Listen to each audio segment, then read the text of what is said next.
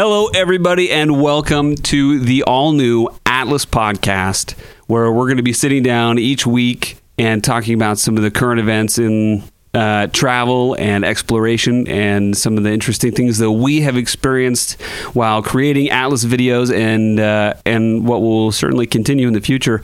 You've got me, Keaton, Kim, and Kelly Haskell here as your hosts. It may, it's possible it'll change every week, but for the most part, we're going to try to have us involved to some capacity. So stick around and you guys will get to hear some of the cool topics of discussion today, which include some of the behind the scenes stuff that we experienced in Ireland and some other questions we may have for each other, and honestly, just a lot of banter. Just a bit of banter. Just a bit of banter. Yeah, I think you can guarantee that there's going to be a lot of that going on. But I'm excited to talk about some of the stuff that we didn't get to show you on the episodes. Everybody, probably from watching that, it looks like we held it together pretty well, but we were exhausted the whole time. I think we had a cumulative sleep. Like hours was probably around 8. Together, like we probably got the whole yeah. trip. And Yeah, most of that was in the car while you two were sleeping and I was driving. Yeah. I did get some shut eye behind the wheel a couple times, but I shouldn't have told us that. Snuck that in, yeah. Yeah, no. Like Just you kidding, got honey. away with it. We're just happy to be alive at this point. Yeah, exactly. First day, so let's talk about the how did this whole thing start? Ooh, foundation. What was the foundation of Atlas? What's the this is story? some big information for you people who are just tuning in, because Atlas is the brainchild of childhood dreams. Actually, that's it. Really started a long time ago. We just had this dream that we could all do something together, something cool, and obviously we were all interested in travel. But as far as how it actually materialized, that's a more recent story. We actually had the name Atlas picked out for a long time, a couple years probably, and it was always just something we would kind of joke about or talk about when we were together, like, oh, how cool would this be? And then we just decided we were actually going to do something about it. So you can see the enthusiasm in the first day that we get there. We're just like, Atlas, it finally happened, guys. Like we're in Ireland, just like geeking out. It's been a dream for a very, very long time. I didn't think we had a full picture of what it was going to look like, though, until we actually started going. Like we showed up. Some of the feedback that I've gotten on the first couple episodes where it didn't look like you guys had a plan.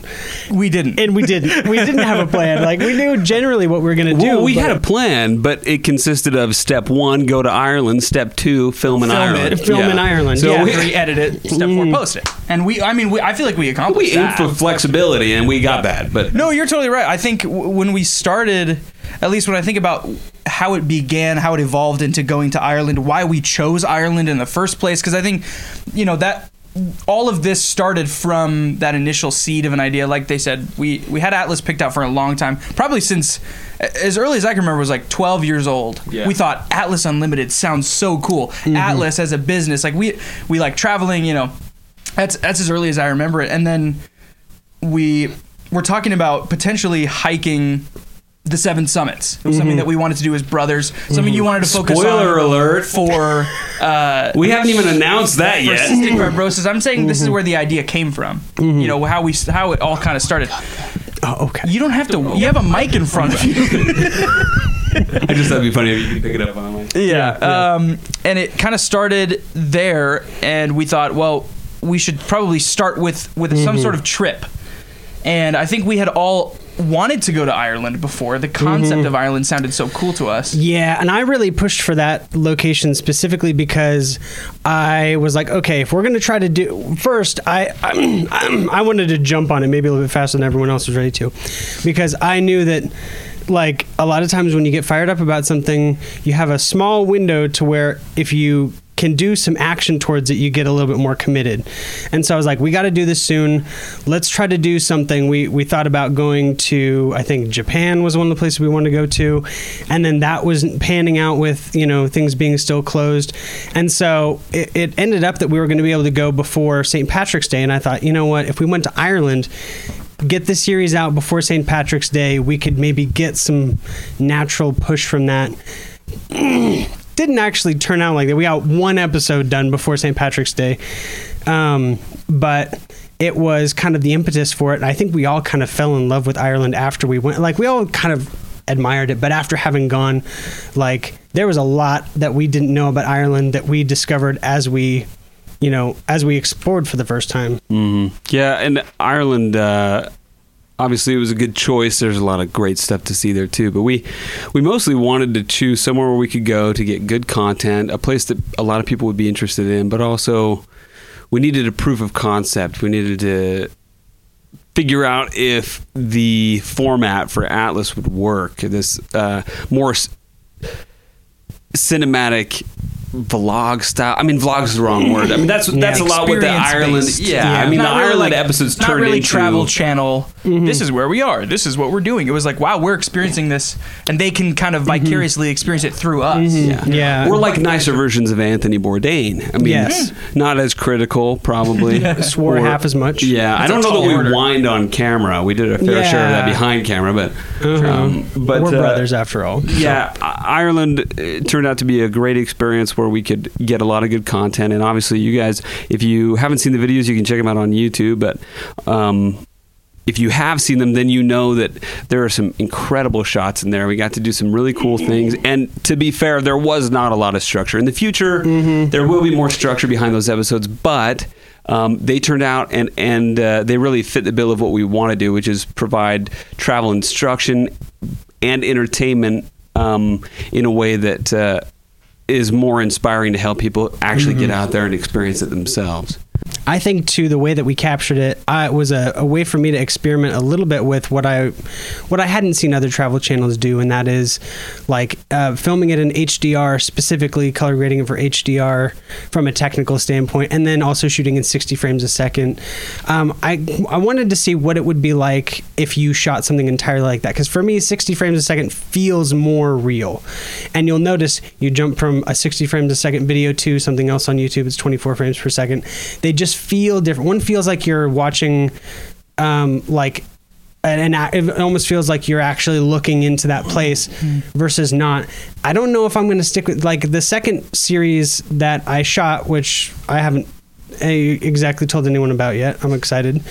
But it is shot more traditionally 24 frames per second, more cinematic feeling, and my wife prefers that a little bit more. And so I think it was a good chance for me to kind of explore and see what works. And as we've edited it and put it together, you'll notice even with like the shorts that we do, if you follow us on TikTok or Instagram, like the format is evolving, and I think we've kind of found a rhythm of the formats that we like, that our people like, and now like going into it, every bit of content that you'll see in the future, it's just going to get better and better and exciting. But the other thing too is you may have noticed, obviously, in the first Atlas videos in Ireland, it's primarily the three of us and some of the locals, but Atlas is going to take on a lot of forms in that, there will be some episodes that are geared more towards, couples or things like that, because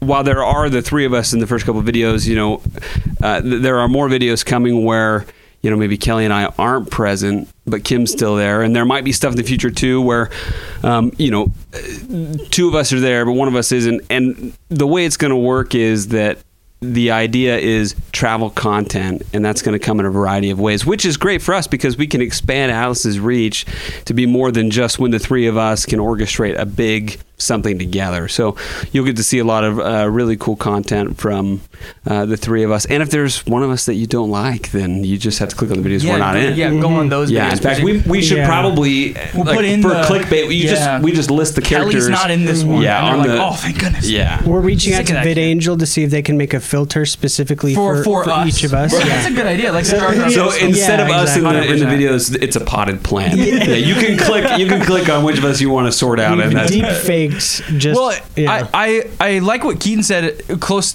when we were talking about the episodes particularly, and Kim kind of touched on this too. Like, it did feel, especially while we were there and we saw the clips that Kim was able to get, especially the Cliffs of Moher, some of the drone footage that he got, we were like, this is incredible. This is going to be perfect. We had no reservations whatsoever. And being able to have an experience like that. I mean, in reality, without travel days, we were there for 5 days. 4 days. 4 days?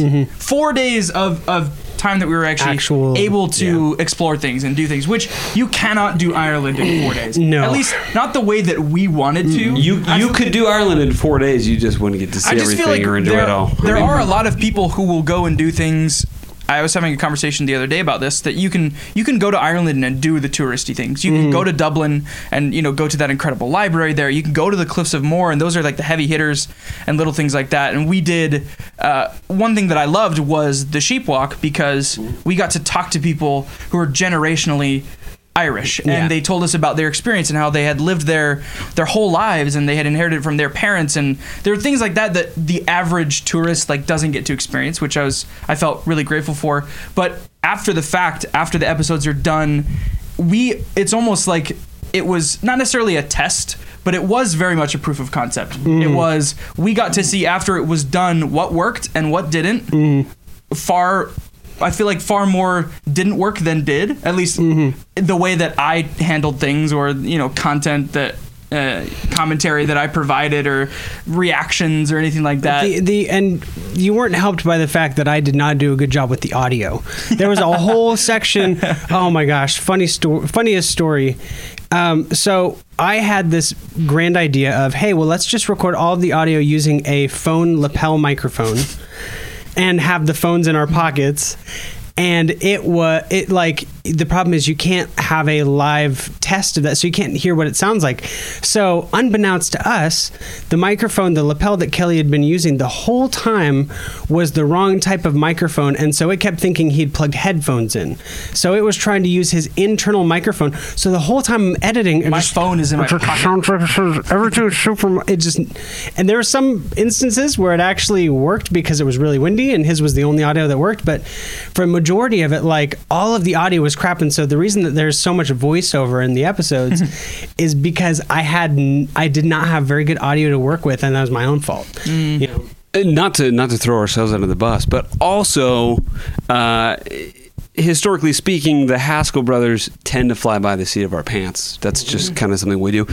And for the most part, we prefer it that way, although we can benefit from more planning. And one of the things that we didn't do while we were in Ireland was plan on what we were going to say to the camera. We loosely came up with it there. So you hear a lot of wows or amazing or this is incredible. There were a lot of instances where Kim would turn to us and he'd say wow for me to the camera so I can get you saying give wow. us a reaction, and our reaction was always wow. A lot of them were genuine, to be fair. Like the Cliffs of Moher, I was almost in tears. And when we went to the Rock of Cashel, which we could touch on in a bit, which was so serendipitous. We got there at the wrong time. It was closed. It was right at sunset. It felt like a lot of things just aligned, even though we had planned it so poorly, and we were able to create something beautiful out of that. But I was almost in tears because of that. But there were moments that he would turn to us and say, can you give me that reaction again? And we would turn to the camera and go, wow a second again. Time. Wow again. There's a lot exactly. Top tier acting. Yeah, of course in the future we're going to be able to prepare more about what we want to say, because as a viewer, the three of us, we also view a lot of travel content on YouTube and other platforms as well, but it's very beneficial to hear someone in the moment rather than after the fact talk about a specific place. It's a little more engaging. So in the future we'll be able to do more of that. But also there's a lot that went on behind the scenes, a lot of really good content that we just didn't end up putting in the videos, stuff that maybe didn't even get recorded. So we're going to talk about a couple of those things, and I'm curious for the two of you, what's something that you wish we would have had on video that we could have actually featured in the video that we were able to put on YouTube? Because there were a couple things that I think we overlooked, but maybe we just weren't prepared to record in the moment. I mean, I'm glad that you got me slipping at the waterfall, because I almost went full submerged. I used that in every version of the video I could. When I introducing Keaton, slip. Yeah. Here's what's happening in this episode. Slip. Remember that awesome time we spent in our slip? Yeah, I had a flashback sequence where I was reminiscing about the day before, Keaton slipping in my head, just so that we could reuse the clip. Yeah. No. So that was good content. Yeah, that was good stuff. But no, I see what you're saying. That was not I deliberate. was just going to say that I'm offended. I'm just kidding. No, no, but there's a lot that went on behind the scenes too. You guys didn't get to see. So if you're interested, stay tuned because we're going to be able to talk about like probably our top 5 things that we did not get on camera that we wish we would have, because it would have been good content, but also because it meant something to us too. So Yeah. Well, let's start with day one. Let's start with. We can even talk about the travel there. Yeah, that's its own. It's its own thing. We talked a little bit about how the idea came together and why we chose the destination. Let's talk about the first day and all of us, those flights and everything that happened, kind of leading up to getting to Ireland. What that was like. Yeah. So we took a different route than Keaton. So Keaton. I flew, and they preferred sailing. Yeah. Yes. I'm just kidding. I did a lot of swam skiing there. Yeah. Which you'd be surprised. You can ski quite a lot of the way. Yeah. There's a lot of skiing trails. There's a lot of downhill that you can kind of... Oh, dear. I'm not familiar with Ireland this is route. lower than Idaho, so... No, so we took a different route than I mean, you're not. You're not wrong. That's true. It is lower than. Yeah. You work currently you work for an airline. Work for SkyWest Airlines. You got some benefits to Don't fire me, please. fly a couple of different places than us. So it was Kim and I primarily that flew together, but we flew in the last segment, which was pretty cool. To all of us sit together, we were kind of brainstorming what we were going to do. We were getting hype about it. We're all wearing you'll probably see in some of the images like on our social medias where we're all wearing the colored masks. You know, we all have our own color. I lost mine the first day. So did I. It was. I think I kept mine for a couple days, but rather I lost it and found it a couple days later. So I still have it, but for the most part, yeah. And of course, for viewers who are watching this now but haven't seen the videos, we traveled to Ireland last February when they were still requiring masks on planes and stuff like that. There was still a mask mandate. So that's why we're talking about the masks right now. So they were in the video. They were something that we wore on the plane and also in a lot of places in Ireland too. But yeah, so we all kind of took different routes, but we met up at the same airport to fly over in Newark, New Jersey.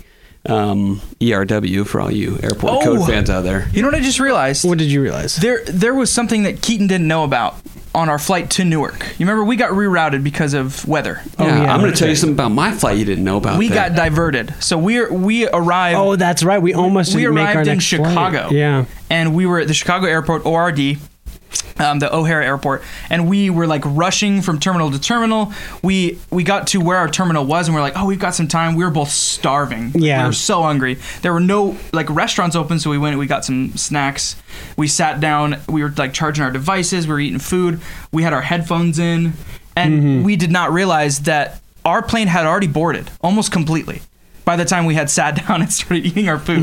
And they look over at us, and they're like, "Are you Kelly and Kim?" Wait, that's right. And we were like, did you miss yes? it? You didn't miss your We flight. almost missed it. No, you did not. We were the last 2 people on the airplane. See, I knew that your flight was diverted, but I thought that you guys had just gotten to the airport and the flight, got canceled, or they had to switch planes or something like that. We just hopped over, but no, it was. They were like, "Are you?" So when you say Kim and Kelly. diverted, what you mean to say is you just didn't make it to the gate in time? I'm confused. We made it right to the gate, and we thought that they just hadn't even started boarding yet. Obviously, we all learned quite a bit from our experience there. So let's just say someone emails into the Atlas Untitled podcast email and says, "Dear Kim and Kelly, it's me, Rico. I'm getting ready to travel over to Ireland, and I'm wondering what things you did that you regret doing that you wouldn't do again." Ooh. Because Rico, he's a prepared dude. He normally he'll leave the house 6 a.m. to get to work by 9. He really likes to make sure that everything shows up at is the set airport 6 hours early. Yeah, exactly. Okay. Yeah, he's through security before the restaurant's even open. So he's in there ready to go.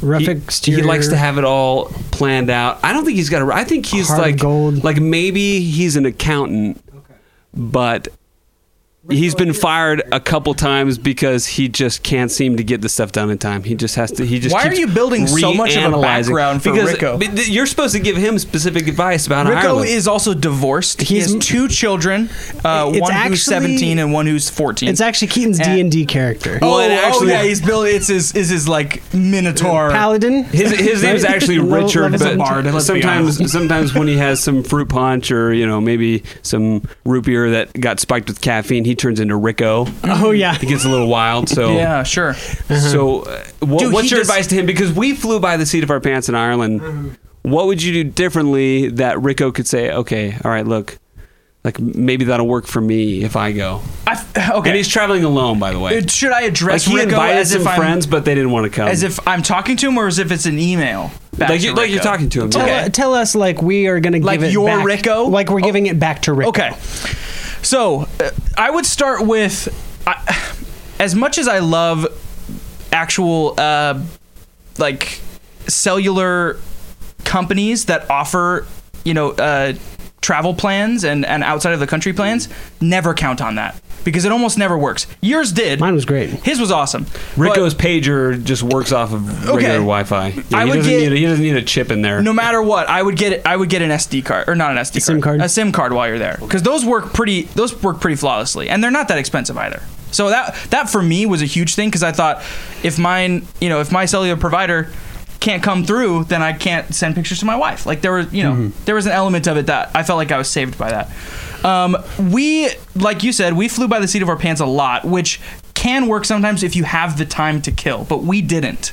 So if you're going to go to Ireland specifically, there's a lot to do in Ireland. And like we said, the 4 days that we were there was not enough time to do the things that we wanted to do. I would do the research beforehand, get down your top 10 list. What Kim did, which was really smart, and I wish we would have stuck by it more, was a list of things that we had to see it while we were there, no matter what. Those are the more touristy things. I feel like the Cliffs of Moher were kind of like that, where it was like, we have to see that. We'll go out of our way to make it to the Cliffs of Moher.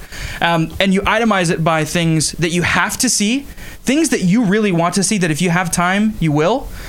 Things that can be squeezed in, it's a hit or miss. You don't have to make it there, but it'll be cool if you do. And then Rico wants to know if there's anything that if you were to go back right now, if you could redo the trip, is there any activity you would forego that I wouldn't do? Yeah. Oh, because he wants to replace that activity with his rock collecting.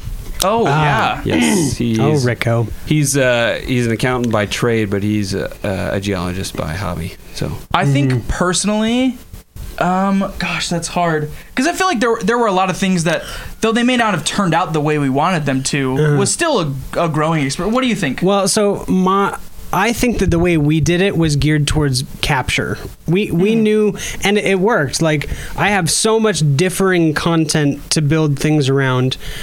It was not good for experiencing Ireland per se. Like, it was good for gathering material to share, but like I would have done less than half of what we did if I only had 4 days. Yeah, if your dream is to drive 1,400 miles in 3 days, then you're gonna do it. Then you're gonna follow our trip. Yeah. You're gonna do exactly what we did. We'll be Shot posting for it in shot. a newsletter. How much driving you'll have to do to copy the places we went. I think the Yeah. longest part of the whole drive too. I remember this so vividly because You were doing it. I was the one driving. You were the one for the most driving. part. And for all of you out there who wonder why I drove most of it, it's because I am someone who gets very motion sick, and so I prefer to drive normally. Kim did a good job when we were in Dublin, but he was ready for a break when we got out. And then I, of course, because I get so motion sick, I like to be behind the wheel a lot too. So, so for most of the trip, I was kind of the designated driver, which was okay because it's kind of hard for us, whereas they drive on the other side of the road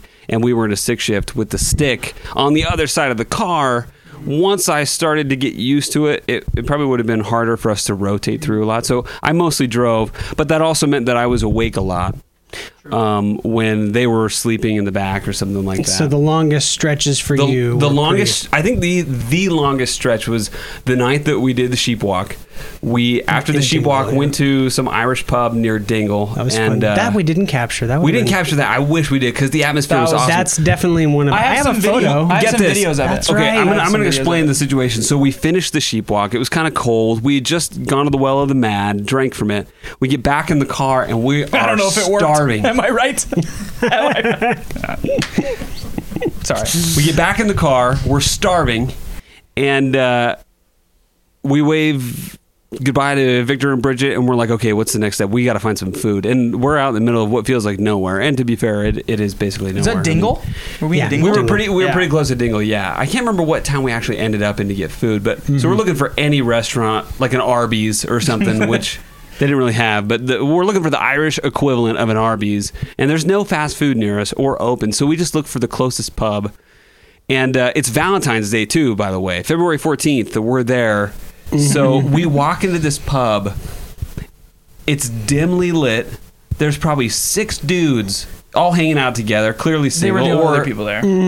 they got in a fight with the missus or something, you They know. got So kicked they're out of the house. I don't know. yeah, they didn't bring Yeah. flowers home from work. To think about it, it was like lit by candles. It was Yeah. candle It was lit. almost exclusively lit It was by candle and a lit. fire. There was a tiny little bit of like a smoky, hazy when you walk in, but it felt so authentic. A You know? tavern. It wasn't like a pub. like the place is on fire or something. There was no, you know.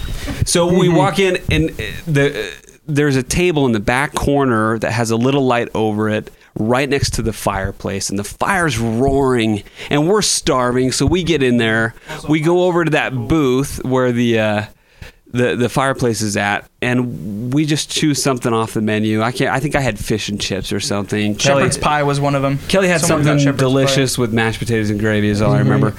And I just remember those Irish dudes who were probably 6 or 7 pints deep each, maybe more. I don't know. pie. One of them was definitely One way of them was, I'm surprised he didn't wet himself, but they break into some Irish song. Did you get any of that There was- I recorded? did. I have it on Yeah. video. Do you? I think have it was recorded. wasn't it just one It was one dude? man singing a solo. None of his Oh, friends were that's like right. trying, because I feel like in that kind of setting, I mean, maybe it's because they were drunk, but I feel like if I were in that setting with my friends, one of them started singing, I'd be like, man, shut up. Like, there's other people here. Or you But join they just in. let him sing. Nobody said a word. Everyone's We're all just just sitting enjoying there, it. just enjoying it. Yeah, and he sang for probably like 10 minutes. It was straight. cool. And to be fair, it was not very good, but That wasn't It was your grandpa singing you a Yeah. lullaby kind of quality. about losing his love. if your grandpa Something like that. underwent an extensive Okay. surgery to his vocal cords, We don't need to dog and on this had man. not fully recovered yet. But part of that could have been the fact that he was drunk, and or because we just couldn't understand his accent. So, anyways, so we got some food there, and it was fantastic. But to get back to the story about the drive itself, we had to drive from that area near Dingle to our Airbnb in Galway, or our hotel in Galway, right? I mean, it ended up being like a 4-hour drive or something, but it was already so late, and we were so tired, and I'll tell it you was what. brutal. If you're driving, if you're in Ireland, there is so much stuff, so densely packed there. If you're driving for more than 2 hours without stopping somewhere, you're doing it wrong. That's one thing I wish we would have done more of, is like stopping to explore the things that we were passing. Because in reality, we passed a lot of like really old, incredible structures that we just were like, oh my gosh, is that a castle that's just sitting over there? You know, Yeah. nobody was at. It was kind of abandoned. Like, it's so densely packed that you can drive hour and a half, 2 hours in any direction and find something cool. You to stop can at. drive 10 minutes any direction You and find some cool 100% stuff. could. There were so many things along A the drive rule of that we thumb. didn't get to enjoy because we just didn't have time. We were so busy trying to I get was to like, these wow, big things. what's that over there? We can't. And that, we'll have time. I genuinely Yeah. think that's my biggest regret. Yeah. I wish, number one, that I would have brought my wife, and number two, that we would have planned more time there so that we could have stopped at those places along the way. Some of the coolest experiences we had are ones that we didn't plan at all. We just kind of stopped at. We're like, whoa, Yeah. check this Yeah. out. Well, The and Joust you know, we Forest. talked about it in the videos too, but the Rock of Cashel too. Like when we went to Hoare Abbey, right next to it, we had planned to go into the Rock of Cashel, but it was closed. You know, we would have had to schedule a tour planning. online. But we walked down to that other spot, and that was magical. The walk down there was so cool. The walk was well, and the other day too, when we were coming back from the Cliffs of Moher, you know, heading east, kind of closer to Dublin, and we stopped at that abandoned is the wrong word, but it was what looked like an old church house in ruin, and I don't know if we got any video there. We kind of perused some of the gravestones and stuff, and these were old. I mean, hundreds and hundreds of years old. And the structure was awesome. Some of the arches were still intact, and it was just open. You could just walk around it. And that's one of the most beautiful things about Ireland, I think. I wish we could have experienced more of it. Hopefully when we go back, we'll get to do more of that, less planned. I know this whole time we've been talking about how we want to plan more, but I mean less haste to get to the next thing. More time to kind of enjoy what was around you. Enjoy it. It's tough. It wasn't really that kind of trip.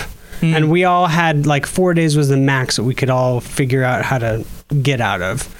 But and then we also were and this is another thing that we haven't talked about, is the fact that we were, during this process, we were in conversations with people who were talking about investing. And so a lot of the stress and pressure that we put on ourselves during this period of time was, let's get something really good together so that we have something to show investors, so that we can pitch the idea of doing a bigger documentary. Proof of concept. It was a proof of concept thing. And so we said, okay, let's go for gold. Let's get as much in as we can, as many places, so that we can create the best possible portfolio piece. And that fell apart right afterwards. Everybody that we were originally talking to kind of ghosted us. And which is okay. I mean, I think things have I'm glad generally progressed in the direction that they needed to. I feel like the fire that I got from feeling like I have to prove this concept still works, that's motivated me to do as much with it as we have. This is a year in now, and we're not stopping. So. And to gain 20 pounds of muscle too. Oh yeah, I got heaviest I've ever weighed in my entire life. That's not saying much, but. But there were a lot of things that didn't go according to plan. I mean, there were investors who were talking about, being a part of it before, who, we didn't really have a smooth transition from, believing that there was a chance at having those investors, and that how that transitioned to just us doing it on our own. But I think it worked out in the end. I mean, honestly, I think not having the added pressure of someone else's money being on the line let us do what we actually wanted to do. I agree with that. Yeah, I think it changed what we did. Our original idea was a big documentary that covered, a very specific goal. And this one was, well, we can't do that, so let's do something with our own funds, and it's going to have to change. And so Atlas kind of went from a one-off documentary to I guess this is a series now, and we're going to do it. Yeah. Well, I mean, to be fair though, the idea was to use the opportunity to create a documentary to start building an audience. To build an audience, to gain the kind of attention we needed so that we could do Atlas and have a company. And what we've done is just reverse that. I mean, it's starting now with some of the other stuff with Atlas, and we'll hopefully grow to be able to create the documentary that we want to. I've been filming for that same documentary since we've started, documenting the journey and stuff. And I don't know how much we're going to talk about it, but I hope you guys are doing the same thing. I think that should be another podcast episode. We'll have to because do that could last for that whole conversation. We can talk about that for a while. Totally. Definitely true. Me personally, if I was saying, okay, you're going to try to do and see the main big things that we saw. You're still going to be crazy. You're going to try to drive and see as much in Ireland as you can. The main places that you're going to want to do is you're going to want to get there, and you're going to want to stay in Dublin for the first day. I think we left Dublin immediately. We did, yeah. And I learned this and did it on my second trip there. And that is that I had a whole day where I could explore bits of Dublin. And there's some cool stuff there. You could really spend 2 weeks in Dublin and not get to do all the cool stuff. But if you want a good primer, see a couple of old churches, get a little bit of the downtown kind of feel. Dublin's got a very unique feel to the entire rest of Ireland. One of the mysteries, too, about Dublin that we never figured out is whether or not the birds knew that they were Irish. Do you think those birds know that they're Irish? I actually read a study the other day that they do. They do know that they're Irish? They do know that they're Irish, exactly. They see other birds migrating, and they're like, look at those Americans. They actually what does the Scottish bird think, though? I mean, they basically are about the same thing. Northern Ireland, and then you've got Scotland right across the way. How do those two interact, do you think? I don't know. If you had to sum it up in one go... How do Probably the not Irish a- birds get along with the Scottish birds? Well, you've heard the story of William Wallace, Oh, right? no. Can we please change the subject, please? If you're still listening after that, you are a true fan. Day 1 in Dublin. Day 2, I would say we had a specific location to go to for Huntington Castle, but if you're not planning on staying in a castle, like go straight to Killarney National Park. I would recommend what a staying in a casual thing castle. to say. I would highly If you're recommend not planning on staying staying in a If castle, you're not staying in a castle, Oh. a why even 400-year-old bother? castle. Cut I'm straight glad we across. Yeah. glad we got to experience that small little town, though. I loved that. That was cool. It was Yeah. Wicklow County. I don't mean Yeah. to offend anybody, but that night that we got to County Huntington Wicklow. Castle, we went to a bistro. And Can I describe to you how I saw it at least? Yeah, How let's- so okay. So you Huntington ever played Castle. Skyrim? You ever been to those dank caves in Skyrim? Okay, so Huntington Castle, incredible place in County Wicklow. If you can stay there, do it. It's amazing, and the host there is super He's the kind. nicest dude. He has the most incredible story about the location and what he does. I mean, he's a real farmer. It's not just he has sheep, lots of them. yeah. He has his own sheep. But we got there that night. He had made reservations at a local restaurant that was very highly rated. It was supposed to be kind of fancier. He said normally it's really hard to get a booking there. He told us before we went out the door, if this is any indication, by the way, this is not his quote, but if it's any indication, he told us to try the beef cheek. Which, at first, I was like, "You got it, man. I will And try that's that when beef cheek." That's when I first wondered, how is it so hard to get a reservation here? Yeah, Yeah, you're just people like, just pining oh to get gosh, beef cheek. yeah. Who Climbing over who's each trying other? to get in there for the beef cheek? Here's the thing. So we get there, we look at the menu. We were all, I think, obviously, we have a very, I'll call it a naive palate. Well, and we have just a eat- very Americanized We had palate. just eaten dinner in Glendalough too. have though. a very Don't do this. Americanized Here's palate. the thing. We get there, we look at the menu. We're going through it like, do they have a burger? You know, like the very naive palate. We're like, I just want some fries. Like I'm kind of hungry. But Kim sees pate, and he's like, I would like one pate, please. No, It's a this patty, was Kim's right? this was your train of thought. it's a patty. It's a patty, right? That's Kim just thought, how they say it here. Kim thought, I've never seen that word before. Let's try that. I'll order it. Wow. Yeah, that's what happened. I think it reminds me of something called Fancy Feast, but I can't figure out what that is either. See, So that's let's try. That's the interesting thing. When Kim ordered it, I watched them go into the back. They pulled a plate out. Yeah, they pulled the tin foil. They grabbed a off can the of top they of the can plastic. a can of Friskies. Yeah. Which I mean, And then they I, dabbed the oil off of it. I understand. and served it They with probably even crackers. did it. Yeah. Yeah, pate is basically it's a loaf. It's a blended meat. It's like tuna. Was it tuna loaf? Think of meat in was- a sandy form. Like I'm talking loamy beef. Loamy beef. Loamy beef. What did you have? The chicken pate or was it the That's beef a good pate? band name. I honestly Loamy thought it beef was is like a a good salmon pate. I thought it was like a fishy. Yeah, thing. it was like tuna or something. Yeah. Which is on par with Friskies. I thought it no was offense. great, except it had like fruit in it too. Yeah. There Oh, was that's like a true. It date. was like It a- was like a date sauce Oh with it. crap! I forgot about that. That was the part that was the most difficult. But If you like pate, we don't mean to offend you, but yeah, if you're Again, if naive you're palate. if you're a beef cheek kind of person, you'd or love this bistro. Yeah. a pate. Honestly, it was very upscale. It felt very like I've never eaten at a fancy restaurant like that before, where they had this kind of stuff. The entire interior felt like one of those brick ovens that you'd see in like Italy. Like you're just The whole walk thing into is the made out of brick looks and like a brick big oven. archways, Yeah. big brick archways. It was That- cool. It was the kind of Helps place it you all. could meet up to have a secret meeting if you didn't want your Yeah. face to be seen. It was that dark I'm- too. It was quite dark in there. They wanted an atmosphere, but the atmosphere felt like nap time in kindergarten. Like it was so dark in there.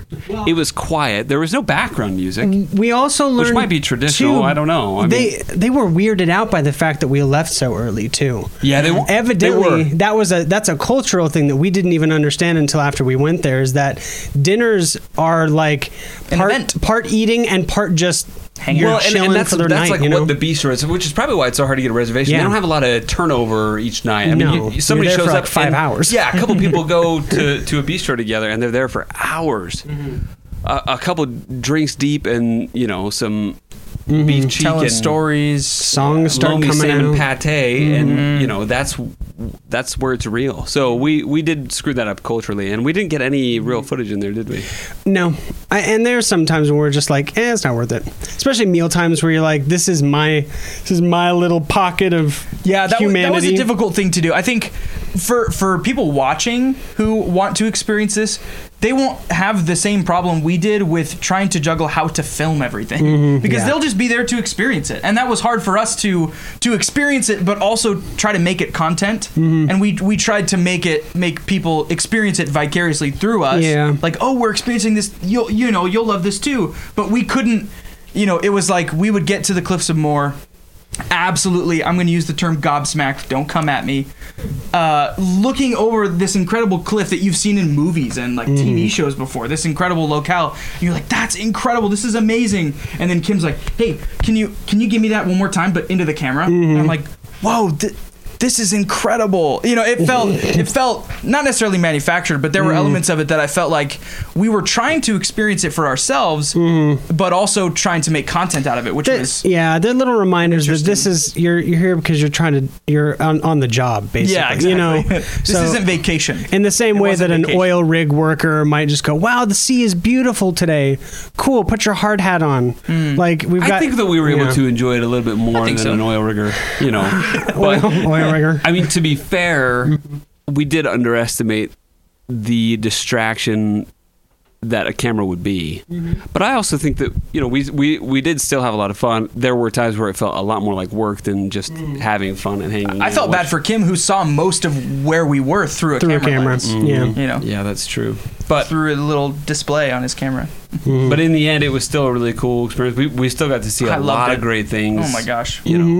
And when we eventually buy a group house there. I can't wait to go back. I'm so jealous that you've already gone back, because I cannot wait. in the Atlas Hostel. Be cool. Okay. So this was, this actually was just about a year ago. So this was 2022, February of 2022. This is published by the Smithsonian, and this is the title. It says, "Archaeologists uncover 18,000 ancient Egyptian, quote, notepads." So it says, an archaeologist discovered a large number of ostraka, or inscribed fragments of pottery, at the ancient Egyptian temple of Athribis. This was the University of Tübingen, which Keaton and I have both been to Tübingen. Fun plug. It's in Germany.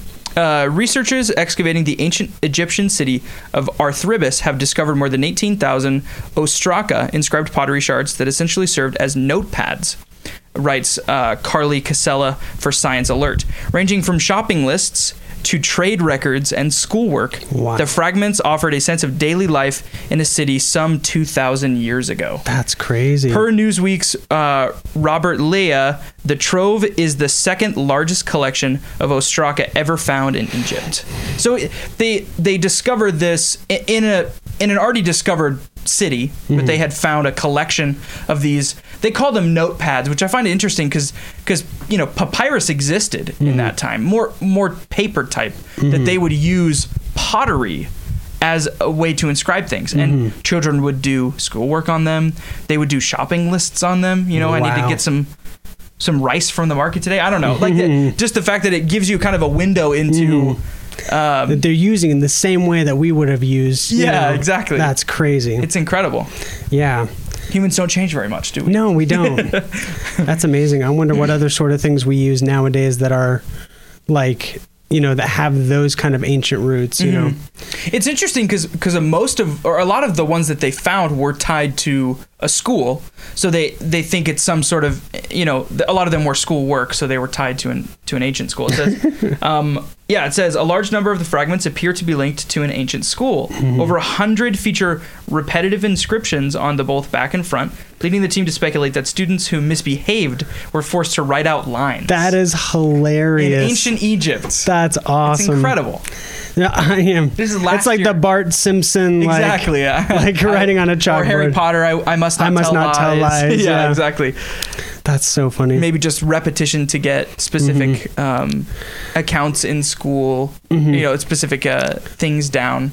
And this is considered amazing. So all I have to do is like take my school binder, which I've had for 10 years Yeah, that has exactly. all my old Japanese homework in it, and I just have to bury Right. that somewhere. Yeah, just bury it for some future civilization. And then I'll be, remembered Exactly. forever. So Exactly.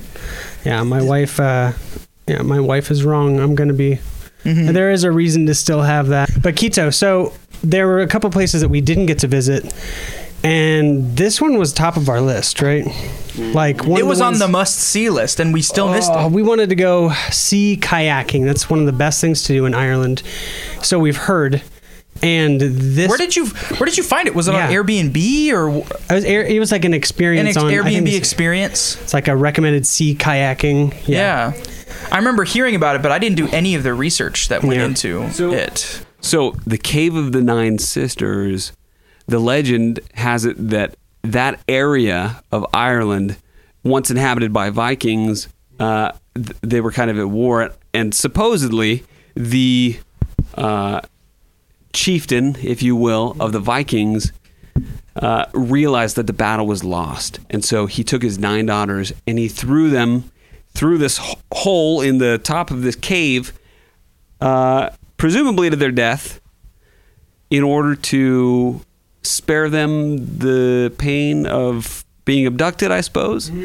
And so there's legend that cave and also the local beach town is haunted by these 9 sisters. So there's a lot of information out there. You could totally go look it up. Ballybunion, yep. Ballybunion. A lot of information. You can go look it up yourself as well. There seems to be a lot of stories around it, sightings of the 9 daughters, stuff like that, which is really interesting. There's a lot of cool spooky stories about Ireland that I think you kind of like. Every place you go to has something a little weird about it, like the Huntington Castle when we went. There's a whole area of it that we missed, some crazy stories that we didn't hear about until after we left. Did you hear about that? Well, and the other thing too is About the shrine to Ireland- Isis? Yes, Yeah. in the basement. Ireland We has- didn't even know that when we were Yeah. 5,000 years of written history. I mean, like there's going to be legends like that everywhere you turn in Ireland, and it's not a huge country, so there's a lot of stories for a place with that much history. It's packed. Yeah, and one of the coolest things about where we went is, we didn't even get to go to this cave, but with some of the stories we heard about the Cliffs of Moher from people who lived near them. I mean, when we did the sheep walk, Victor even explained to us that you used to be able to drive your car up to the edge of the Cliffs of Moher in his time. There was no retaining There was wall. no retaining wall. There was no, and so people would drive right up to the cliffs until a couple cars went over, and then they decided that they should probably Put a put in a wall up. retaining wall. Yeah, Yeah. Ireland thought to themselves, well, maybe it's not very good to have these, couple ton machines getting right up to the edge and expecting it not to cave in, because each year parts of the Cliffs of Moher do cave into the sea. And there's usually, I can't remember the numbers, but there are a number of tourists who die every year. There's At least one person There's a dies. photograph, a pretty shocking photograph in the visitor center of a photographer who's taken photo and had seen a part of it collapse just in front of him. Like it happens without warning. It's could happen to anybody. But Yeah, we could do an entire segment on the Cliffs of Moher. But We could talk about It's funny it for to a think while. of it as like a makeout point where you get your, you drive your buggy up with your girl and like up to the edge of the cliff, and that was just like a thing you do, Yeah. back before they had the wall up there.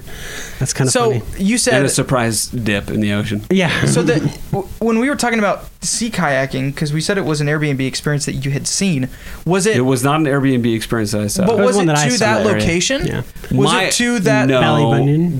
that one was not for kayaking. Oh, really? There's only a couple places in that area that offer real kayaking tours. My plan was to rent kayaks, find And someone on take them Marketplace in or there? something, and take them to that spot. That would have been legendary. Which I've seen people who have like taken paddleboards to it. It's not very far down the coast from Ballybunion, so you could Where you can could put in Yeah. at Ballybunion and then Get over there. Yeah, kayak your way Wow. down to those caves, which would be intense. And That we would could be probably crazy. still do sometime. That'd be but- really Has it been very thoroughly explored?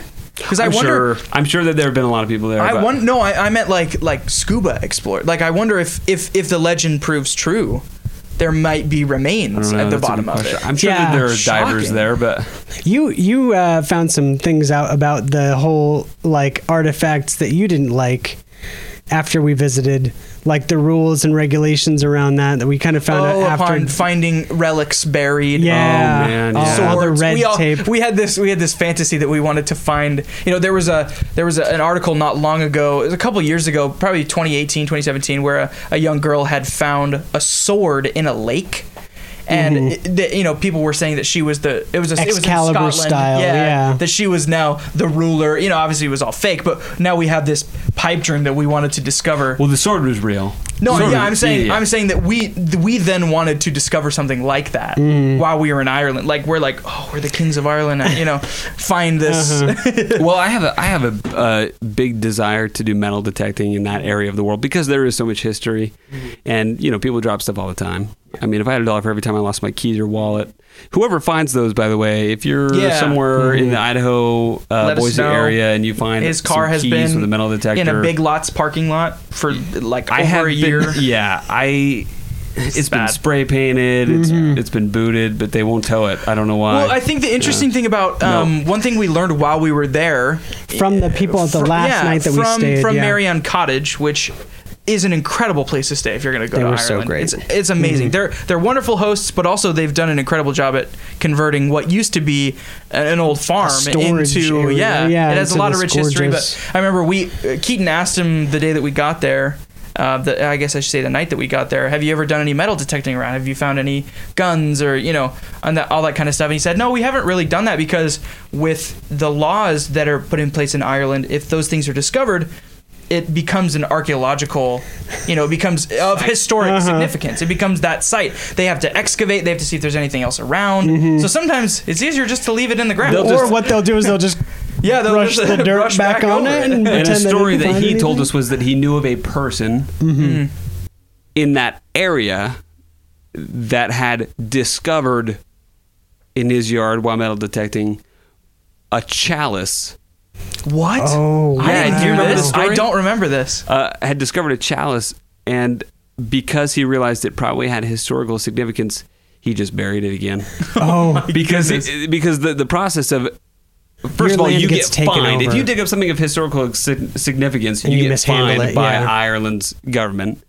But they also seize that property, and then they take control of your property for a short time to they do can more excavate. digging Yeah. to see if there's Yeah. anything else there. Yeah, so and that's just a hassle. it's kind of easier just to let it be. From what I understand, you can metal detect for your own property. Like if I lost, my car keys, for example, or my wedding ring or something, it's not illegal to go looking for that. But if you find something other than your wedding ring or your keys or your personal property, and it does have significance historically, you have to report it. yeah, you're in bad shape. And Legally, you'll you get have to fined report for it. it too, which is so Interesting. weird to me. But That's A lot of crazy. those little things too, like hashtag Ireland problems, right? That you learn about that are just like, oh man, I found a the sword stuff in they my deal with. backyard today. Like, now for the government's example- at my door. Bury it again. Or just thinking about, is it Victor or Vincent? Victor. It's Victor for sure. I thought it was was it Vincent. Vincent. It's Vincent sounds more right Yeah. to me. I'm pretty sure. I have It a must have picture. been it must have been Vincent. But so he was talking to it because he and oh, you know her name though, Bridget. He and Bridget. There's two people that we went on that the sheep herding hike with up to the bogs. They had an interesting dynamic because he had owned that land for a really, really long time and was very kind of traditional. And he and his whole family used to dig from the bogs up at the top. And it's a very traditional Irish activity. The bogs, like this compressed peat that you could then dry out and then burn as basically firewood. For And it lasts a whole long winter. time. Yeah. Not Yeah. just firewood, but it was It's like a charcoal. Like if you've ever bought those like fire starting sticks that last forever, I mean that's basically what the bog turns into. Yeah, and so it's very like that's their thing. They own the bogs. They usually harvest from it. Like that's basically their heritage, like their tradition, and they're being cracked down on to where they're not allowed to burn their bogs anymore because it's considered an environmental hazard, like to the point where it's producing a lot of like their greenhouse gases, and things like that. And there's a part of Ireland that really thinks that is to them it's part of their culture Because it's a tradition. because it's a traditional thing, tradition and it's maybe there's other things to burn now, but it's like, this is my land, I would like to use the resources on it, and they're kind of being barred from it. And there's a little bit of like pushback, towards the government. They also feel because a lot of those restrictions come from EU. They don't come from the Ireland European proper. Union. And Well, so the other interesting thing too is to think about all the discoveries that could be made if they were still allowed to use the bog. I mean, not overuse it for tourist reasons, but I mean the number of like thousands of year old bodies found in bogs preserved by that peat moss. Yeah. The number of those that have been found and other historical findings and stuff. Like, it's crazy to think about what else could be in there that won't be discovered now because they're not allowed to touch the bog. We think about while we were there, while we were in Dingle and up on that hill, Vincent was pointing out the ring forts to us. And how the ring forts really cool. just largely went untouched. Like, they would grow over and the person who owned the land would just leave it. And there's probably there could be remains in it. There could be items of historical significance, but because of the laws there, they're just like, well, I'll just leave it. Yeah. And as Vincent said, the first farmers put those up about 5,000 years ago. He was talking about the sheepstone. Was it the standing stones? He was talking about the standing stones, I think, too. Yeah, those are so cool. The ring forts. I mean, you could still see the impressions of them in the ground. Obviously, they, for the most part, they were deconstructed, but the foundations still existed, and we got to see those. The earth had grown up and over, but you could see them, especially from where we were on the hillside. You could look through that whole area and see them on other people's property as well. It was really interesting. It was cool just to think that they've been there for that long and they're just untouched. And that's it's almost like there's a superstition around doing anything with those objects. Like, I remember in Marian College, we had a conversation with those guys and they were talking about how, like, why we were like, so why are so many of these old buildings up? Because in America, once it gets to a certain age, you tear it down, like put something new you up. Put something new up, or you upkeep it. And there's a lot of people who just like leave an old barn there for like generations, and they were saying it's actually kind of like a superstition. Like, no one wants to be, because you inherit the land, there's an old house on it, everyone around there is very used to it. It's almost like a landmark, right? Yeah. And so you tear it down and the whole neighborhood's like, I loved that thing. Yeah. Like, so then you don't become the bad guy. Yeah, you don't want to be the guy who does that. Here in America too, people look at those kind of abandoned buildings and stuff as just like an eyesore, and to some degree they are. And here in Idaho, because they're like, they don't contain the same kind of history. Hillbilly shacks, right? Yeah, I mean, there are some places where they are protected. Places like Silver City, Idaho, where there's these old Ghost structures, town and that's cool. they are largely preserved. historical landmarks now, but. In Ireland, you have a stone church. Part of me thinks that they just exist simply because people didn't want to tear them down even after they stopped having a useful purpose. And that's why a lot of them are turned into graveyards or... I subscribe more to the belief that it's not so much... Oh, it's just a hassle to take it down. I at least it's a more optimistic way of thinking that they do it out of respect. That these... Largely everywhere we went, I don't think I saw any graffiti on any of these structures that we went to. That was really surprising. Including ones that were not, tourist destinations. We were driving up, I think it was when we were in Wicklow County or somewhere near there, where we drove past this bastion, or at least I'm calling it a bastion, probably the incorrect term, kind of like a guard tower. That was just off, just off the beaten path a little bit. There was no graffiti. There was very, very little trash. They're also good about not littering, or at least cleaning up litter. I was surprised at how clean it was there. But part of me feels like those kinds of things are out of respect. That they are respectful of the previous generations that came. Marian Cottage is a great example of that.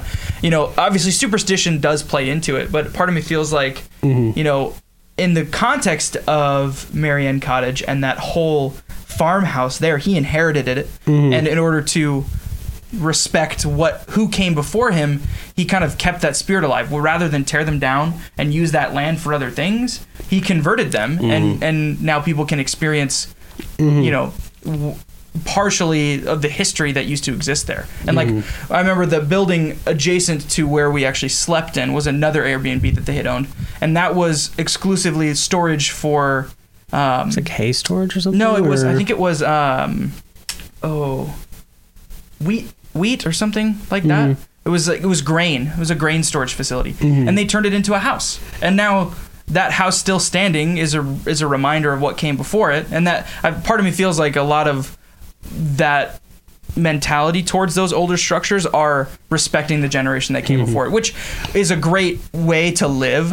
And it made me really grateful as someone who never lived there, never grew up there, didn't have family from there. I mean, obviously generation to generation. The stuff that ago, we're maybe. able to see too, those ruins, that's a very, very small percentage of what used to exist. But Ireland, like their economy flourishes because of tourism. And I think those structures also stay up in large part because they do draw a crowd. People like us who are interested to see that kind of history Castles and experience that part of Ireland.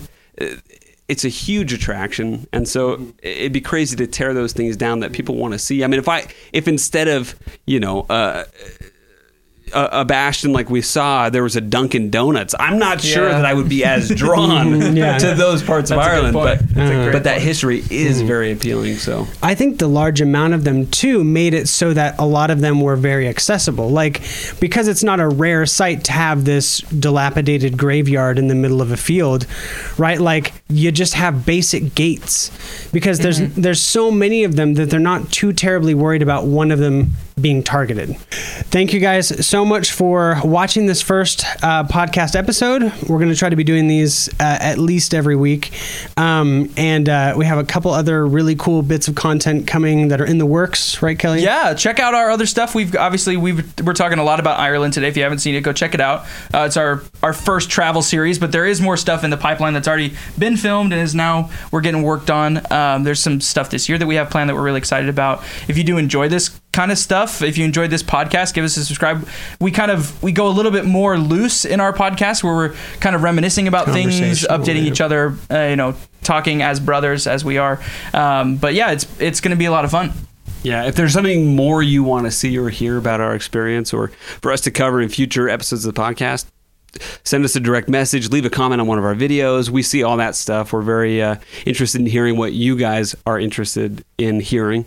So feel free to reach out those ways. Otherwise, the podcast is going to grow. We're going to be able to cover a lot of good information. We're hoping to get people on here for interviews. So stay up to date with that. Like Kelly said, subscribe. You'll get notified when we release a new episode. And thanks for listening. Peace out. Peace.